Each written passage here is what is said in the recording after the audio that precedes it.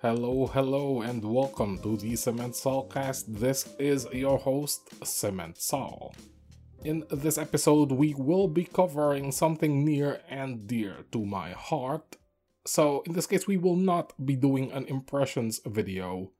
We will be doing sort of an overview on a system that I can actually speak from an informed perspective on. I am of course talking about Turnip28. I bring up Turnip28 today because it has had an update as of the 20th of January, and I do sort of want to keep it in the limelight because it is one of my favorite systems. My name is on that Patreon roll call at the end of the book. Now, before we go any further, tonight I will be drinking just the BX Sport Gold again, same as last time. I haven't gone out for a harder liquor at the moment. We'll just go through the first case of beer before we upgrade. Whenever you hear the music play, it is at that point that I take a sip.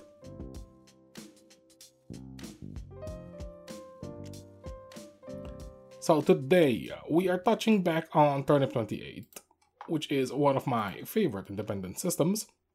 And we will not be talking about the theme of it so much because I have already heavily touched on the theme, 2,500 words worth, in an 11-minute video essay on my YouTube channel.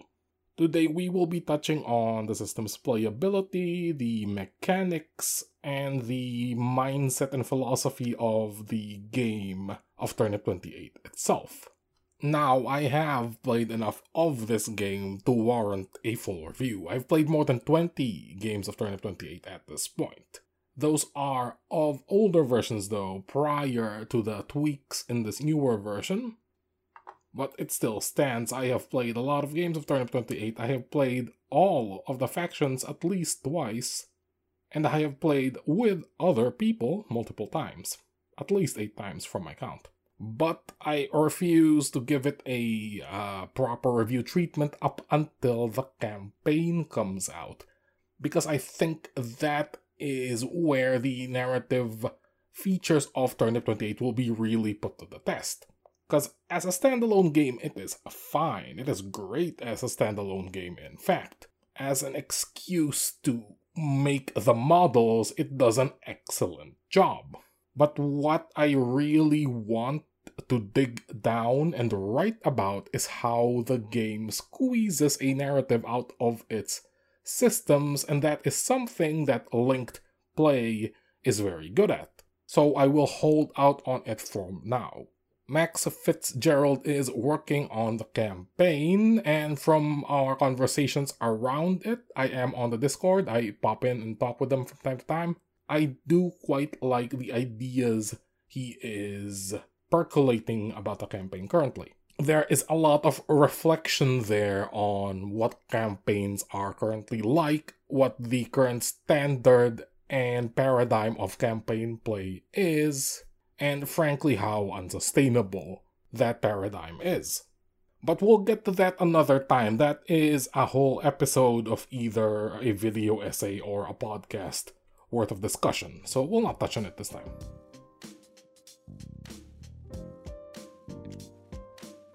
So for this overview, this brief overview of Turnip28, we will instead touch on the little nitty-gritty things that make me really like the system.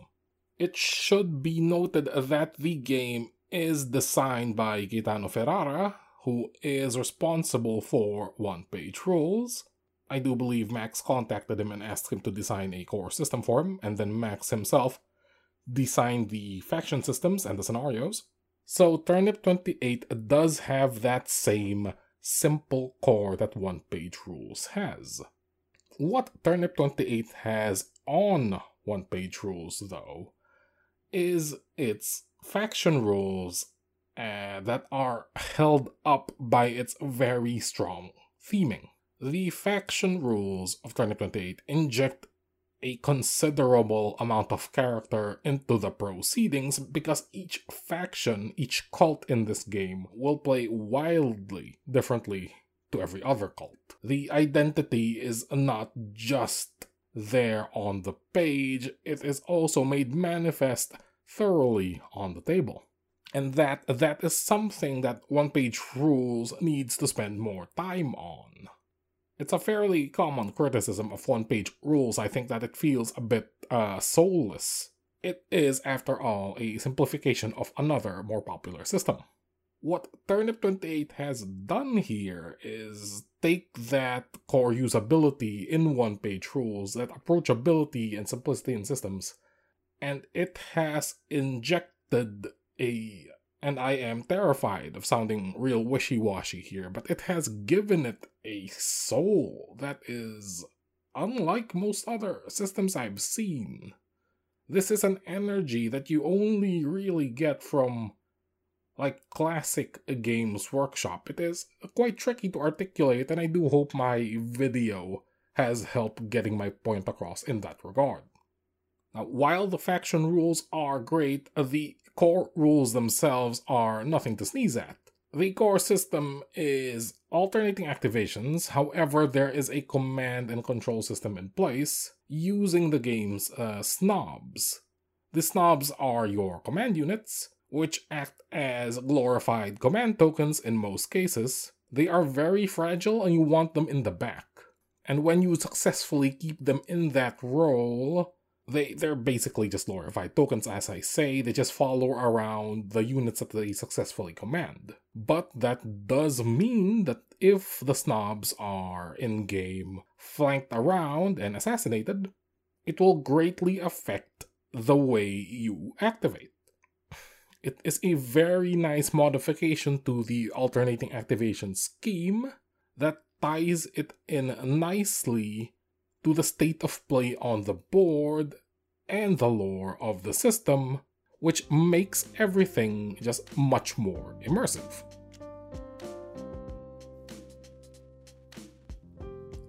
A standard game of Turnip28 has 3 snobs. You have your main snob, which is your Toff, and you have your 2 sub-snobs, sub-commanders, which are your Toadies.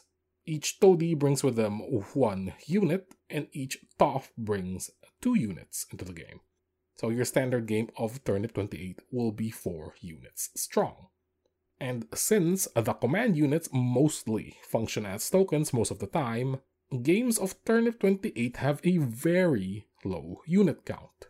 And this makes Turnip28 a very low cognitive load game. You are not bombarded with data as you play. It is a little bit token heavy. There are panic tokens, there are smoke tokens, and occasionally the hit point tokens to keep track of on special units with multiple hit points. But other than that, you will be able to keep stuff like who's activated quite easily in your head, even with minimal token placing, because you're only really dealing with 4 units. This is also related to Turnip28's combat scale, because like I mentioned in the video, it is a platoon scale game. It's in the middle of skirmish scale and full-on army scale. If you're real lazy about painting models, there are certain cults that can have you painting a very minimal amount of models just in terms of sheer numbers. If you're a fan of painting bigger things, there are cults that will let you paint mostly bigger things as opposed to mobs of infantry. But if you are fond of painting mobs of infantry, there is options to go that route.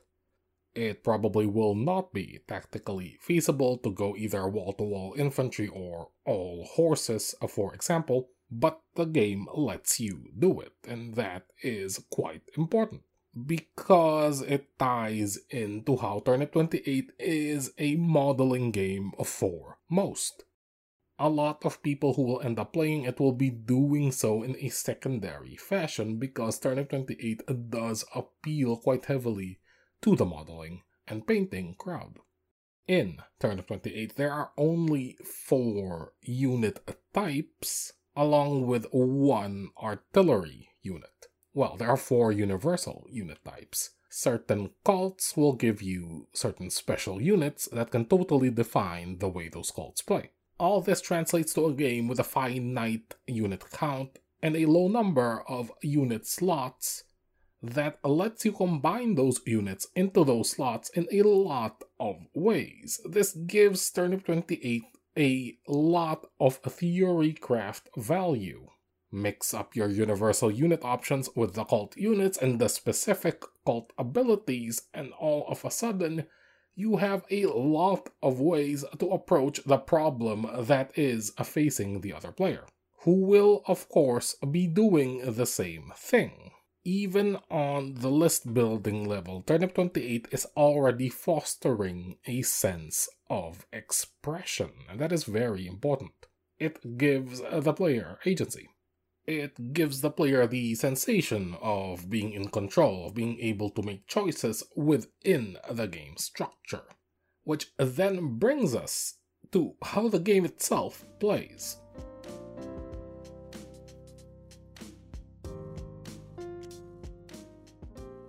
So, Turnip28 is Napoleonic. This does mean that reloading plays a big part in the game's exchanges. It also means that retreating plays a big part in the game's exchanges. In Turnip28, you have to track who has a shot when black powder weapons are involved because they can only shoot the one time within the round. This gives the game a very nice tactical layer, especially because it has alternating activations when it comes to black powder units shooting at other black powder units, because it gives the units further down the initiative track incentive to shoot units that have already gone, because those units cannot shoot back. And yes, there is reaction fire in Turnip28, and yes, that reaction fire does eat your one shot per round if you're using the black powder guns. The game also gives you ranged weapons, which were, according to a post on Reddit conducted via MathHammer, the statistically straight up better choice. So as of this latest patch, they have been nerfed a little bit. I am not sure how much credence just running something through MathHammer without testing it extensively on the table has, because honestly in games like this the feel of the game matters way more than the actual stats. But I am just being a huge dork, don't mind me. And I do digress. The point is, there's ranged weapons. They are an alternative to the black powder weapons, and they can reaction fire as much as you'd like. The game's melee is similar in that there will be a reaction after a unit that has charged does its melee against another unit. What's interesting in both these cases is that once the exchange happens, there are going to be some panic tokens put onto some units. Panic tokens come from being shot, being in a melee, walking on dangerous terrain, and failing to obey the snob's commands, which is pretty funny when it happens. Panic tokens come into play whenever units retreat. Units can retreat as a result of a panic test or as a result of losing a combat exchange. Long story short, in Turnip28, your units will be retreating all of the time. It is a very frequent mechanic. If a unit is shot and someone falls over, the unit runs away. If a unit is charged, it has a chance of also running away.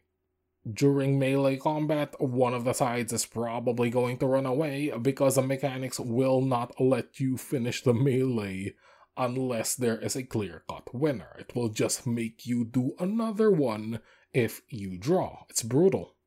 The entire game exudes this air of military incompetence. It is fantastic. There is nothing quite like it. Well, I say that there is nothing quite like it, but there are some pretty obvious inspirations here. First off is Mordheim, how the book is laid out, how it ties the prose straight into the rules in such a beautiful way. That is very Mordheim. It extends to how the art layout is done too. If you've seen the Mordheim book, you'll know what I'm talking about. Turnip28 also reminds me of Gorka Morka, because Gorka Morka and orcs in general, Warhammer orcs in general, they have this sort of magic trick they do where the orc player is kind of forced into playing narratively. The orcs have such a powerful narrative attached to them that you cannot help but play in the fashion befitting their faction. This phenomenon is cranked up to 11 in the Gorka Morka system. If you are not familiar, Gorka Morka is basically the Orc Bible. Everything that Warhammer 40k orcs are currently comes from that Mad Max zeitgeist that birthed Gorka Morka. It is a very fun read. It is also a system that sort of just happens to you as you play it. It is firmly spectacle first, strategy, I don't know, not even second man, strategy 7th maybe. Gorka Morka is a system wherein if one of your boys gets I believe a leadership score higher than your knob, he will challenge the knob into a fist fight. And if he wins, he becomes a new knob, and your previous knob has a chance of dying from the fist fight. Gorka Morka is firmly narrative first at the expense of any semblance of balance, really. Which is a very orky design philosophy, of course. Turnip28 inherits that mindset, but it works in more gentle design flourishes, befitting of its slightly more somber subject matter. Slightly. What I am getting at here is that Turnip28 will sometimes be unfair. It will feel unfair when your unit with 2 panic tokens on it is charged by a unit of bastards, and they succeed the panic test, but the bastard's ability, Bowel Loosening Charge, makes them re-roll the successful panic test, which makes them then fail the panic test, and the bastards run them down, deleting them instantly. When you're playing the Swelling, and the Swelling player grows a tendril into your brutes, which kills 5 of them on the spot because of the dangerous terrain test, yeah, those instances will feel less like you're being outplayed and more like you have just stumbled onto a very bad set of dice rolls. And arguably it is part of reinforcing what the system stands for, of further strengthening these narrative put forth by its lore. There are efforts to curb the most apparent bad feel things that the system may present. The Leech Lovers, for example, have just gotten a rehaul of their cult ability because they were just quite overwhelmingly strong prior to the adjustment.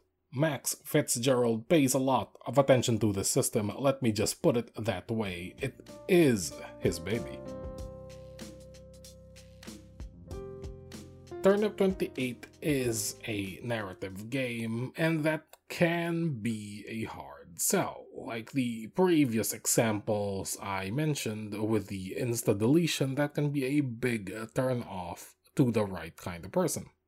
I know the philosophy of just like playing what you like and getting really good at them is quite popular in wargaming circles, especially when you are a Warhammer player where that kind of faction loyalty is often paired with a highly competitive environment. But I would like to hazard the guess that getting good is not the point of this system. The point of Turnip28 is to laugh at your little plastic men. Well, in this case, probably like 40% green stuff men.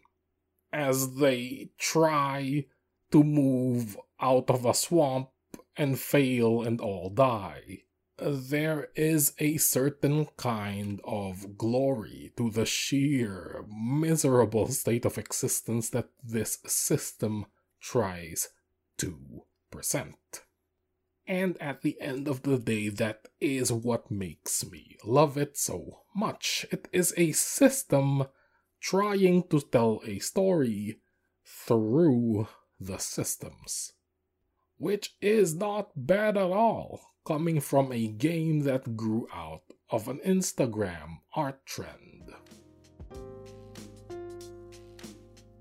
Thanks for listening tonight, everybody. A bit of an abrupt ending, but I am quite tired tonight, and it is bloody hot Do keep tuned into the YouTube channel. There is content on the way. I've just had a few dozen hiccups these past couple months, but we will be back on the ball very soon. This is Cement Sol. Until next time.